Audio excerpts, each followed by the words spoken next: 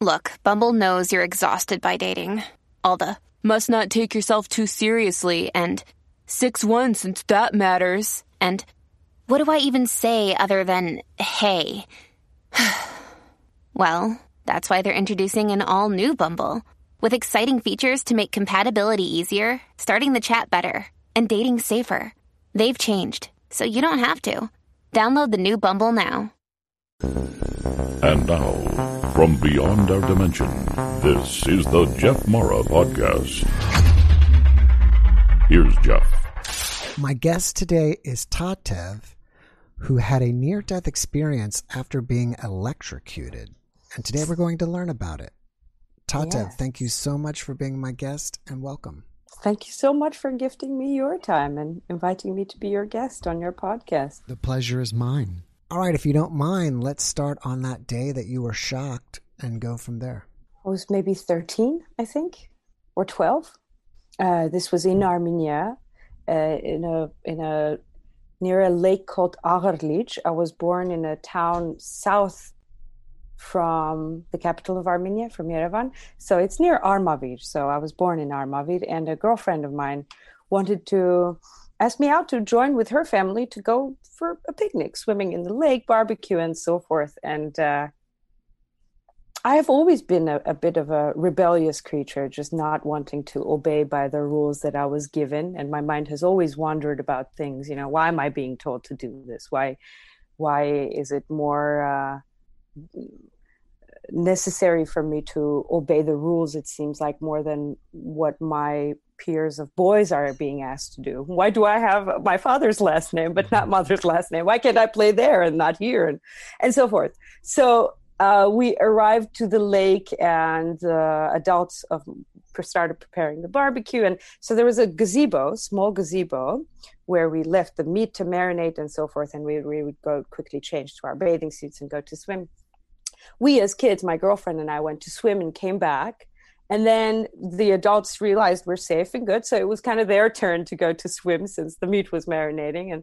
And the gazebo had an open wire coming from, and a whipping willow, the branches of which were caressing the roof of the gazebo. So the open wire was wrapped around in some of the branches coming from above the roof of the gazebo and connecting to the bottom of the gazebo. So we turned on boombox and so forth. So we decided to play badminton, still with our wet bathing suits on. And I was like, oh, Armine, my girlfriend's name was Armine. Let's try to climb on top of the gazebo and just look at the view from on top of the gazebo, just so wanting to do new things, just view the scene from above. So I, on purpose, but then she was like, oh, but when our parents come out, what are we going to explain to them? Why did we climb on top of the gazebo? So I was mischievous. I was like, I'm going to throw the shuttlecock on top of the gazebo. That will be a beautiful excuse. Well, go. So I threw the shuttlecock up there. And so we climbed up the gazebo with the help of, one leg on the wall of the gazebo, one leg on the whipping willow. We got up there. And since the gazebo had a bit of a slope, and the triangular metal sheets that were covering the gazebo, whenever the triangular sheets would connect with each other, there was a little protruded section so that they connect. On one of them, my foot tripped. I didn't have slippers or anything on. I'm barefoot with a wet bathing suit, like the worst scenario to be electrocuted. So my foot tripped on one of the metal connecting protruded parts of it, and so I didn't want to fall off the gazebo, of course. And the first thing that came to mind was just to grab the branch of the whipping willow. So I found it, but it turned out that it was the open wire, not the branch of the gazebo, because it was all intertwined and I couldn't see. And so I don't know how much I want to go into necessarily the physical pains of it. It was an excruciating physical pain, but what's tremendously important and interesting to me is really what happened afterwards. But I gotta say, I want to mention that moment of, when you grab an open wire, and this is, in Armenia, where the voltage is like, 220, I think. It's not like 110 here, I think. So, yeah, although maybe, sure. Yeah. So, I got freaking fried, So holding on to the wire was such an interesting experience, in a sense that it goes against your instinct. You want to let go of the wire, of course, but the more force you put towards opening your hand to let go of the wire, something 3 times, 4 times more makes you hold it even tighter. And so it's kind of against your intuition, because after doing it a couple of times, you realize it's hurting even more. It gets more inside your bone when you're trying to let go. So you kind of just, after a couple of times, I mean, my body, I suppose, could not handle the physical pain of it. And so I just shook and just fell on the roof of the gazebo. My girlfriend, thankfully, was clever enough not to, try to remove the, push the wire or anything, but she was screaming and I could hear her. So my body shut down because it wasn't able to handle the physical pain. And I remember blackness for a few minutes, or however long that was, I can't explain. The next thing I do remember clearly is seeing myself on the roof with my girlfriend screaming my name next to me and crying. And I was slowly being lifted off away from my body, but I was very clear on what I was seeing. It's as clear as I can see the screen and your face right now. I was seeing I was drifting away from my own body. And those few moments were the most serene experiences, feelings I've ever had. I'm a musician, and so sometimes when we play music, that elated, transforming power of music, there are a few seconds where I can get the grasp of that, but it's very difficult to explain what it feels like with a human-made language. It's almost like being in a beautiful dream, in addition to being intensely in love, that elated feeling. There's no sense of gravity and there's no sense of time. No guilt, no frustration, no anxiety, nothing. It was the most incredible few moments of my drifting away from my own body. But again, I was fully comprehending what was going on. I was very aware of the fact that I left my physical body. And I do remember the only troublesome thought was that I comprehended what my mom, my sisters, and my dad would feel when they realized that I'm dead. And the only bothering feeling at that moment was, how do I let them know that I'm in a much better place than they are? And I remember that feeling so clearly, because everything else was fascinating and amazing. I saw the further I would go away from my body, the more upwards I would go, the more immersed in light I would become. There were lights, not necessarily circular, but spiraling of sorts, exuding out of everything, from trees, from poles, from things that we call breathing or non-breathing objects. Everything had its energetic flow that would somehow merge with me, and the more I lifted up and up and up, the more white light I would become. But I was aware of who I am. You know what I mean? Maybe the notion of like, no, my nose looks like this and my voice sounds like that started dissipating of sorts. I don't know what would happen if I stayed in that state longer than the 8 to 11 minutes I was gone. But what I experienced during that snippet was that I was fully capable of understanding my sort of spiritual or intellectual capacity of who I am, regardless of the fact that I was being melted into and a part of continuously evolving and floating light. It's almost like if you were a snowflake, like 20 meters above ground, and are falling. There's very little sense of gravity or time, or like, I don't know, where does your mind go when you hear that? It's almost that state. Again, very difficult to explain. I wish out of the 4 languages I spoke, there could be adjectives I could express of what that felt like in any of these languages, but it's not possible. To me, music, perhaps sound, is the closest thing that can come to expressing that transformative state, after I melted into complete light, was absorbed in light. Another moment where I don't remember visually perceiving anything happened to me. After that, I opened my eyes and I was in a green valley type of place. It was a valley, but I could see a forest around me, but I was in a more valley place.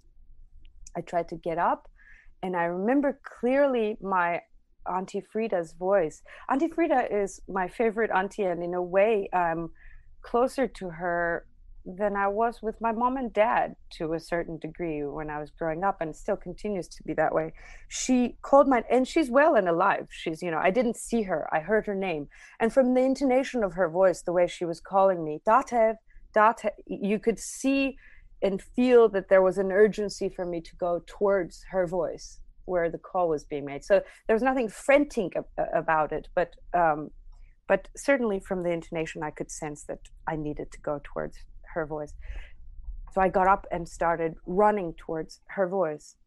As soon as I started running, Jeff, it was like, when your podcasts begin and you have this whirlpool of, it's very interesting because yours is more like a color blue, but mine was black that speed warp when you in Star Trek watch it, very similar to that. But I remember the distinct feeling of my entire realm that I was in being sucked into like a vacuum cleaner tube, and the distinct feeling of my falling downwards in that tube. Just I was sucked in it, and for I don't know how many seconds that was, continued to go down. And at the end of it, I opened my eyes, and I think the most unpleasant and horrifying thing happened then. Maybe like 18, 20 strangers were above my head. A man much older than me with like crooked teeth was pulling away from my face, and I was so in complete confusion. I pushed this man away. I only comprehended now, just years after, that this man was the one that gave me artificial breathing and pumped my heart and brought me back, but I pushed him really hard away from my face. And seeing the faces of strangers, I was lying down on the grass. Two gentlemen brought me down after my girlfriend screamed, and so that was really terrifying, because all these faces looked at me as though I was dead, and then the women would dip their hands in like cold bucket of water and like would slap my cheek, because my eyes kept on going back, and I kept on wanting to go back to where I was, because it was so serene and peaceful, versus this, these strangers slapping my face with cold water. That really terrified the hell out of me. And I'm told that at the time I didn't speak English. I was singing certain English songs, but I wasn't fluent or anything like that. But I'm told that I told them to get away. Like, I heard later that I said English words to tell them to get, which is really strange. I don't know anything about that, nor do I specifically remember that. But I do remember that horrified feeling of like, who are these people and what do you want from me, and why are you slapping my cheek with cold water? They were like, don't you close your eyes, little girl, don't you close your eyes. And that was so frightening.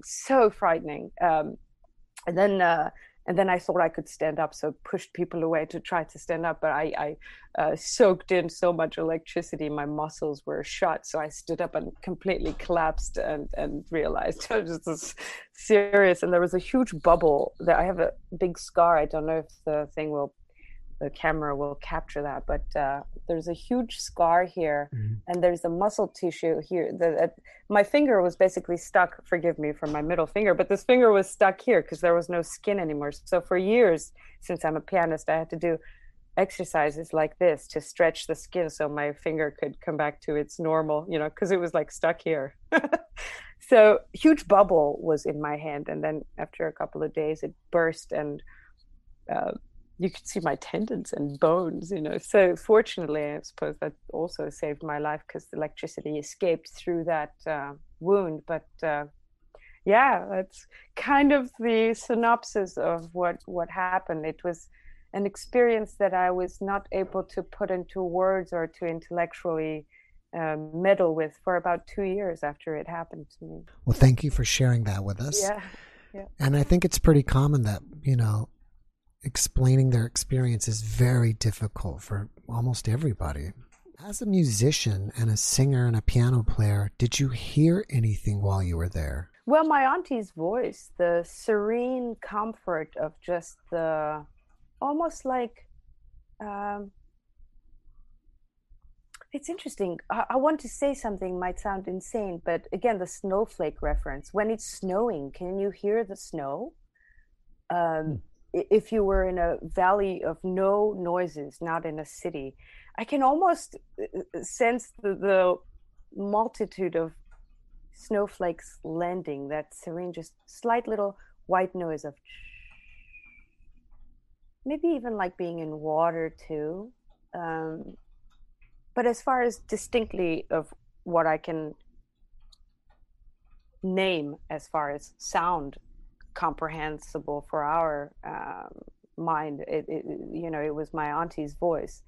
And certainly nature. I don't necessarily remember hearing birds, but nature was around me in that valley place where I opened my eyes in before I heard my auntie's voice. So yeah, like a softest, faintest little white noise / being underwater type of sounds. Yeah. Was your auntie there with you at the lake? No, she was not. She was not, nor did I visually see her. It was just her voice that I heard when I got up in that valley place. And as I mentioned, she's alive and well, and I love her very much, and I want her to live for a long time. But it was her voice that I heard, and her calling me back is what brought me, kind of sucked me into the tunnel of coming back to our realm here, Was she aware of what happened to you at the time? And maybe, she got some kind of premonition or something that something bad had happened to you? Both my auntie and my mom said that they started feeling not well and really anxious and worried about, they couldn't point out what it was. They didn't even understand that it's related to me. But when I told them when I came back, when the family of my girlfriend brought me back, and we had to, of course, tell my mom what happened and so forth, both of them said that suddenly they had heart palpitations and just couldn't find their place. My mom said she was cooking in the kitchen with my other 3 sisters being at home, and she suddenly said that she just didn't feel well, couldn't really point out what it was, but she said that she had heart palpitations and couldn't find her place. Yeah. Do you think that her voice calling you was a memory of her voice, or do you think possibly it was her higher self in the other realm talking to you? I never thought about that, Jeff. I'm not sure. It could be what you say. It could also be my intertwined and complex upstairs kind of activities related to my heart and emotions, in a sense that I'm connected to my auntie, and so for her voice to have been I'm not sure. You see, never thought about that. Good question. Yeah. Because things we talk about on this program is that you have a higher part of you in the other realm, and only a piece of you is here. So I was just wondering, maybe her higher self was aware of what happened to you and was telling you to go back. Maybe, and it's beautiful to think about it that way. The notion of that, I feel myself, though, for me, like I can't tell you anything specific or visual like I did about this experience, but I know that I've seen and felt and lived lives before, that this is a certain, I don't know, maybe it's, again, part of my vibrant imagination, but everything in my life is about sevens. I was born on 1987, 7th month, on the 7th day. Certain records that I put out, which is like a random number, it's an international code for a song or something. Almost every time when I put it out to put it on Spotify or something comes with like 7 ending. These are, again, random digits that are supposed to just come whenever you press the button for that new code to be printed, so you publish a song. Anyways, a lot of sevens relate to my life in essence, and oftentimes I feel like I'm a cat on my seventh life here, You never know. funny. Well, do you see repeating sevens, like 777? Yeah, I do. They surround me quite often in many forms, in many ways. Yeah. Some people may say that that's your guardian angel reaching out to you. Could be. You never know. My mama told me that I was also born in what is it called? Embryonic fluid, the pouch. You were born with. Born in that. My son was born that way, and Is that my right? wife has the rare. expression for that. I wish I can remember that expression. It's Shapikov. Shapikov. Yeah, Shapik is a shirt. Yeah. But what does it translate to? You used to say born with a shirt. Born with a shirt on, yeah. Shirt on. There we go. Shirt. Okay, yeah. So yeah. My son was the same way in that. My wife's expression, born with your shirt on. So it's very rare. That's so cool. Wow. Yeah, so sevens and all that, because I often hear that that's also a sign of sorts that you are protected or yeah. After your NDE, for a while, were you angry or upset or disappointed that you're back here because it was so amazing over there? Yeah, when I was closing my eyes and wanting to kind of escape back to where I was, which happened maybe like 2 times, which is why the ladies got so frustrated with me and started slapping my cheek with cold water to stay. I was frustrated. I was angry at these strangers that wanted me to come back here where my body was weak and I was confused and in pain versus the other beautiful realm that I was in. So but after the experience, I was scared to death about what happened to me. I couldn't properly comprehend what happened to me. And like I mentioned before too, it took me about 2 years to even start talking about it because I didn't have the emotional or the intellectual maturity to start comprehending what was going on.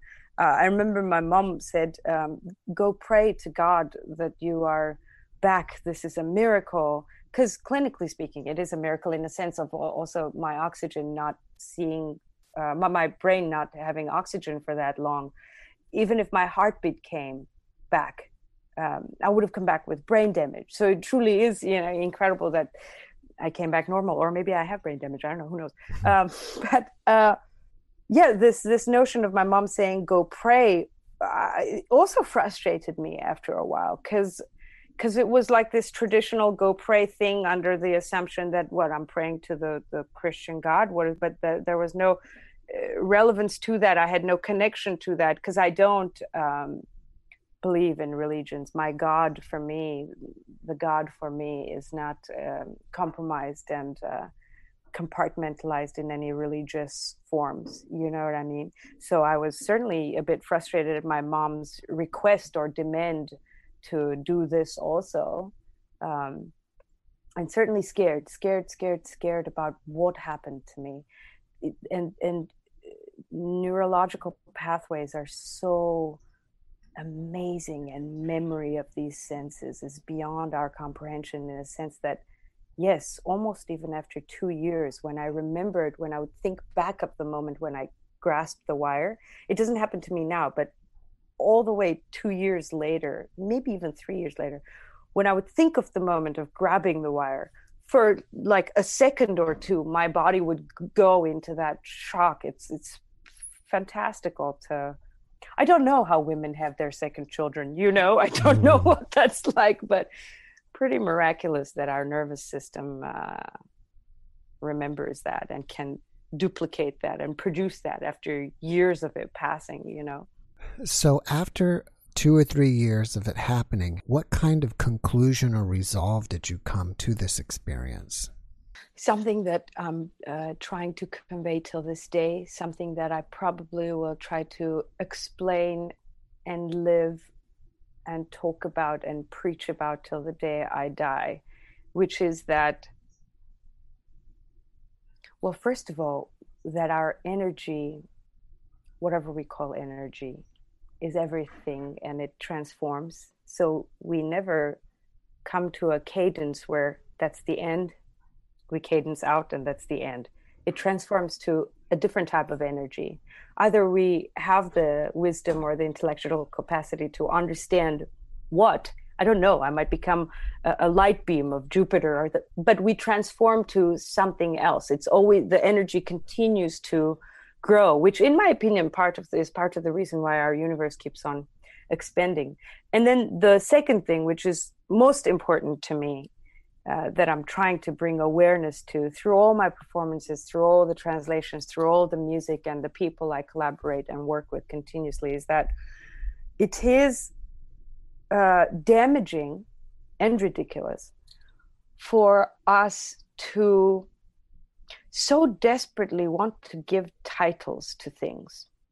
Phenomena and things that we don't understand are damaging for our society. For example, when we say, this is of course my opinion, but I'm firm in my opinion of this, when we've created this pronoun to compromise most major religions God into, in other words, the most ultimate love we call Father in heaven, he, to me, one needs to be extremely stupid not to comprehend that many of our institutionalized struggles, one-sided waves, patriarchal, blah, blah, blah, we complain about, non-equal pay or the abortion laws in Texas and so forth. I mean, the industry having more males.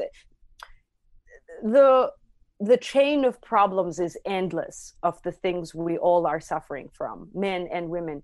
To me, it's very easy to realize that a huge part of this is in our core understanding of what pronoun we give to God through major religions. To me, it's preposterous to compromise something that we can't even comprehend into a pronoun he.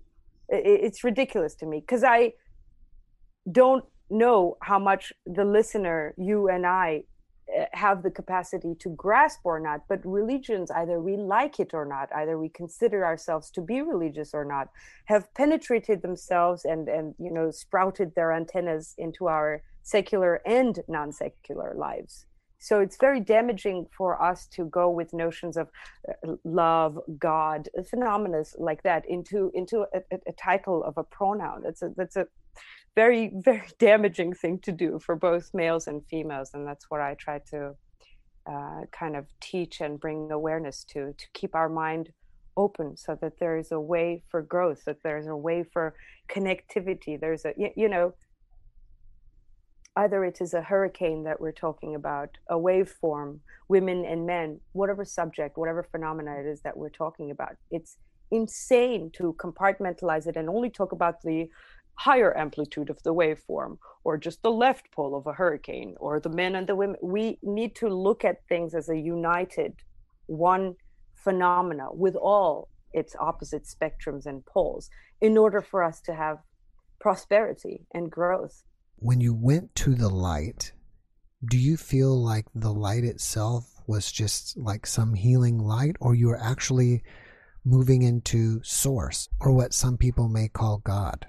The moment I melted completely, fully with light is when I lost visual memory until I woke up in the valley. But the second I melted, I didn't have the sense of sorts, my being able to control anything, as in like a control sense. But I was overwhelmed with this feeling that I could be and am anything and everything at the same time. Again, very high up there sounding things that are ethereal, that's hard to put into words, but I didn't sense the control of like I'm the source of God of sorts that's coming through me or something. But there was this pure, joyous, elated feeling, presence, realm, state, where I was anything and everything at the same time. I could be a tree, I could be another human being, but I was still myself, and I could be the moonlight that's shining over a dark city, or wind, or a scent, you know, it's interesting to ponder about these things, but it's fascinating, most fascinating things. Like I want to create a music video next for one of my projects that's a small little paper boat sitting on a lake that's still. And then the wind blows this feather, and the feather comes and caresses slightly the paper boat, and the paper boat, because of this wind touching with the feather touching, starts to float, and that's starting to, all of these energies. Or when I smell a scent has its memory too. So in a way, memory also is a transformative power of that same energetic source. To me, at that state when I melted all fully with the light, I could have been any and all of those at the same time. I could have been part of the wind. I could have been a scent that triggered in someone's mind a memory and brought up other feelings. And hard to explain, Jeff. You ask hard questions. Well, speaking of memory, has the memory of this faded over the years, or is it still as real today as it was the day it happened? As real today as it happened, as the day it happened, as it's even more embellished in my head, probably because I now know how to speak about it and have told my story a few times. It's even more vibrant. I remember it as clearly as if it were today. But the neurological experience of the pain, the physical aspect of it, has diminished. So like now thinking of holding the wire doesn't do the same to me as it did years ago, you know, physically. Could you say that the memory of it is inescapable? It's like you find yourself thinking about it quite often? I do think about it quite often. Yes, it's become a huge part of what I read about, what I research, what I try to convey, what I talk about during all of my concerts. I hope I'm not annoying my audience members, but in one way, I mean, I don't tell the story of how I died, but there's this notion of union, of needing to unite together and view phenomena as a whole is my lecture of everlasting minute of every day of my life. In what other ways do you think this experience influenced you as an artist? Well, since I was sensing that, like in Datev, the name that I have, which means give wings in Armenian, there's a monastery in Datev where I was and a couple of times. And growing up in Armenia, it's a very patriarchal society.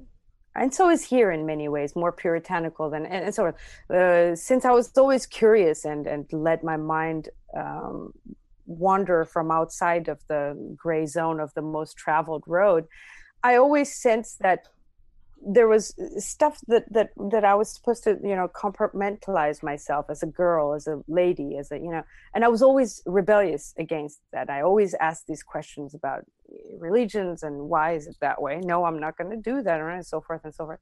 This experience kind of even further reassured me that we are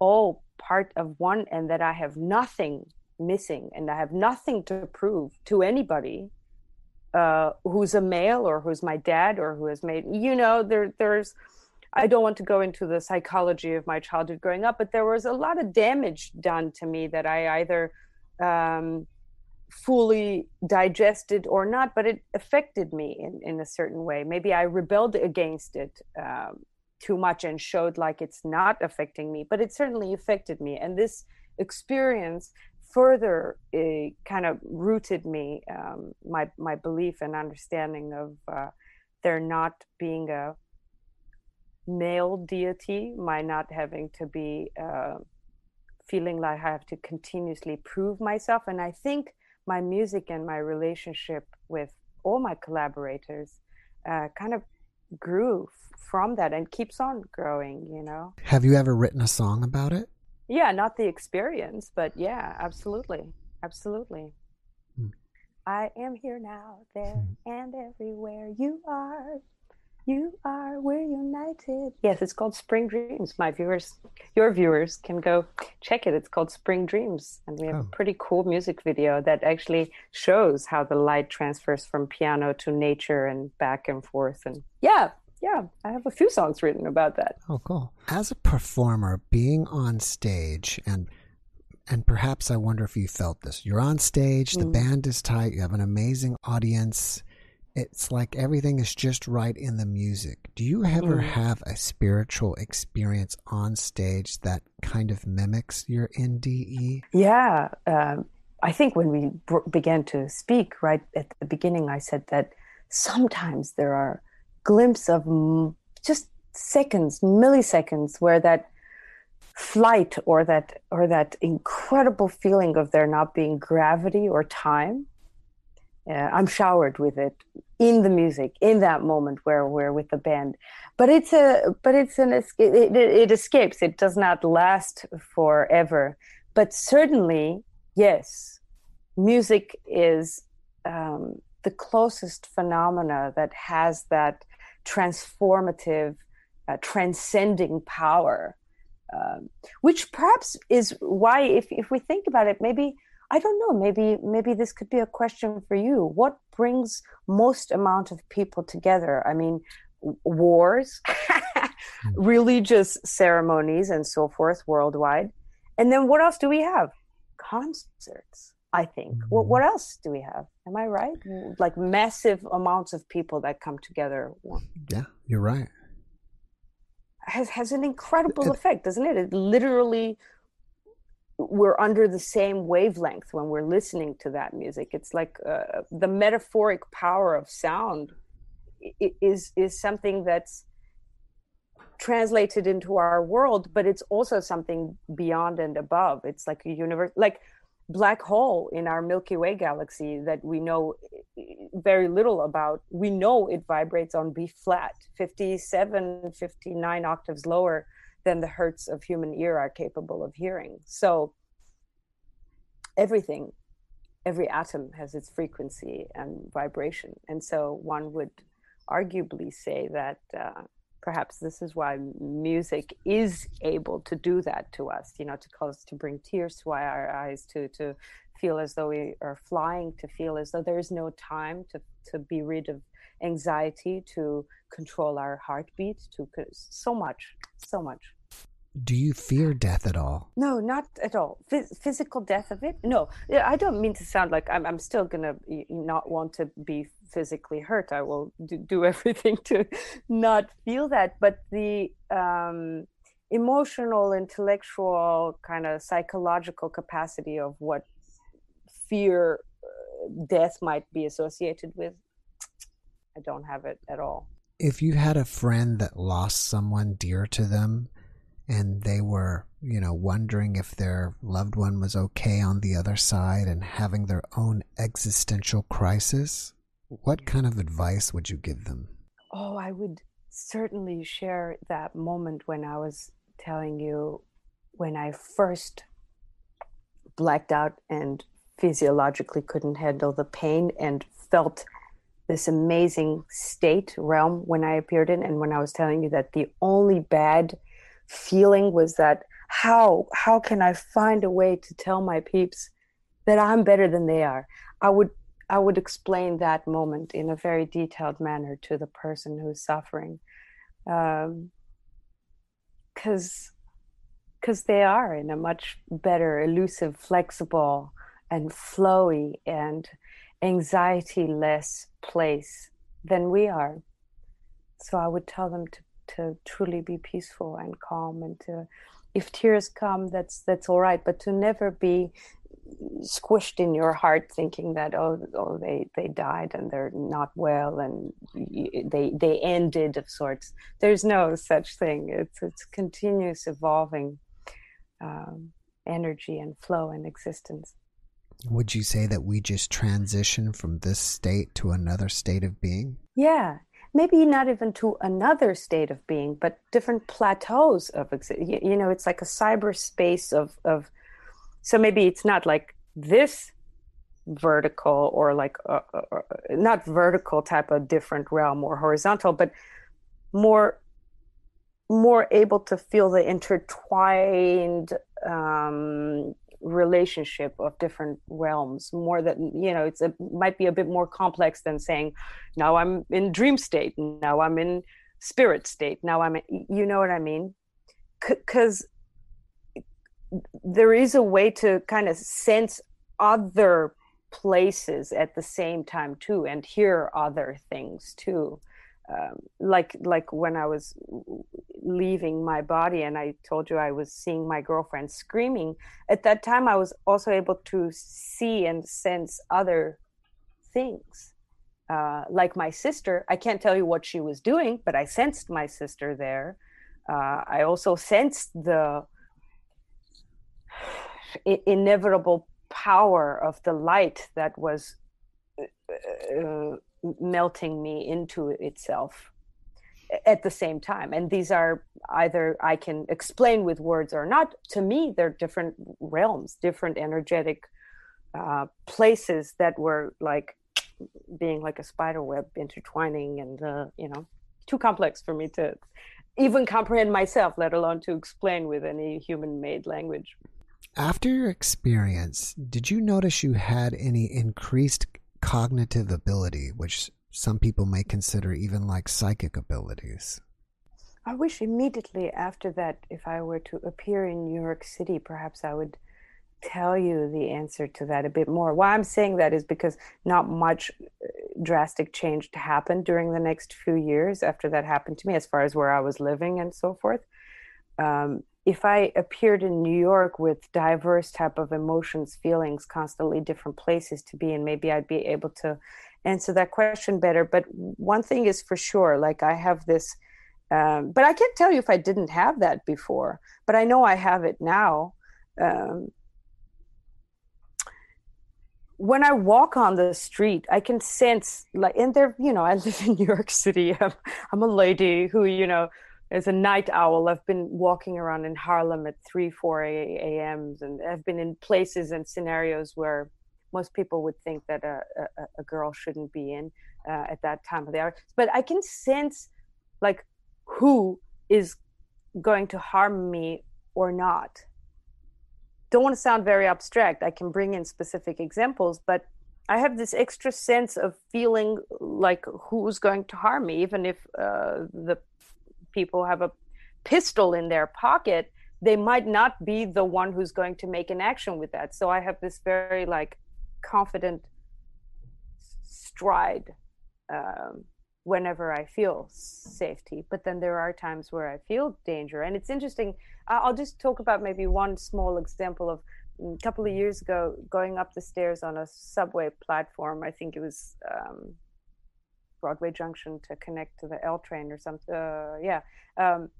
And I could hear this loud screaming / singing voice of a man. And he was this haphazard, he was eating a hot dog, had certainly some kind of a mental disorder for sure. There was something not properly put together. He was eating a hot dog and was spilling on himself, and he was frantically looking for eye contact from people. And in New York, we're all in our bubbles because that's the way it has to be. Otherwise we'll go cuckoo if we're always accepting and getting all these energies from everyone. But this man was in a frantic manner looking for someone to kind of pay attention to him, to make sure that someone was hearing his singing.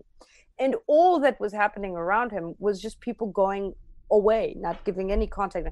I climbed up on the top of the subway plateau where he was, and instead of going this way or that way, I just stood in front of him, and he was singing, I think, Stevie Wonder's "You Are the Sunshine of My Life," and I just smiled when he sang. He paused for a moment, gave me a smile back, and then he cleaned himself, did this, and walked away. Complete change about the way his hand movements, and the insane type of singing, loud berserk, or the fact that he was eating in a weird way. And just 2 seconds, that's all it took for me to look into his eyes. He calmed down. This insane movement stopped immediately. He calmed down, smiled at me, and then peacefully walked away. It was to me, it was very sweet, clear moment that I sensed that he just wanted to know that he was being listened to, that his singing was being heard. That's all, and he calmed down. So I have that feeling oftentimes when I'm walking on the street of like who's messed up or who's wanting attention and what can calm people down. And I guess being present is what I'm saying. I can sense when to be fully present, which I try to do most of the time. After watching this podcast, people may want to reach out to you and ask you questions or chit chat with you. Are you open to that? And if Gladly. So, how can they reach you? Gladly. Yes, I am myself intensely looking for as many connections as possible with people. That's one of my prerogatives and missions in life. So my website is Tatev, TATEV, sound.com. I'm also on Instagram, Tatev Sound, Spotify, my music is there, and on YouTube as well. I'd immensely appreciate if people connected me on YouTube and subscribe, because I occasionally put out a lot of interesting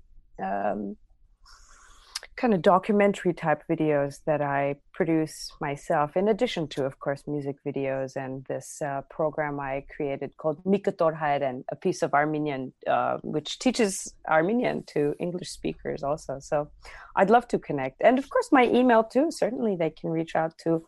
It also is tatevsound@gmail.com, and I'll gladly connect. So your YouTube channel is also called Tatev Sound?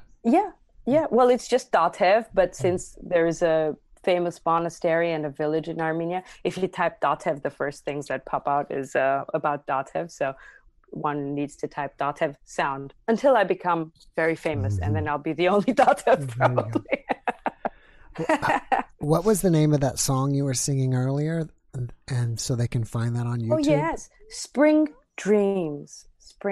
And it's precisely what we spoke about. I wrote the song about how energies can transfer from one form, one way of being into another, and music having that transcending power to kind of translate the energetic flow of it all. Spring Dreams, it's called, and it's on YouTube. Yes, I'd appreciate all comments and views.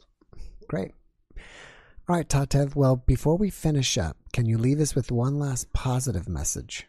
Young generation has all the secrets. Let them continue having the curiosity that they need to explore the world. Let's not compromise their imagination. Whoever came up with that expression, curiosity killed the cat, must have been a really boring bastard.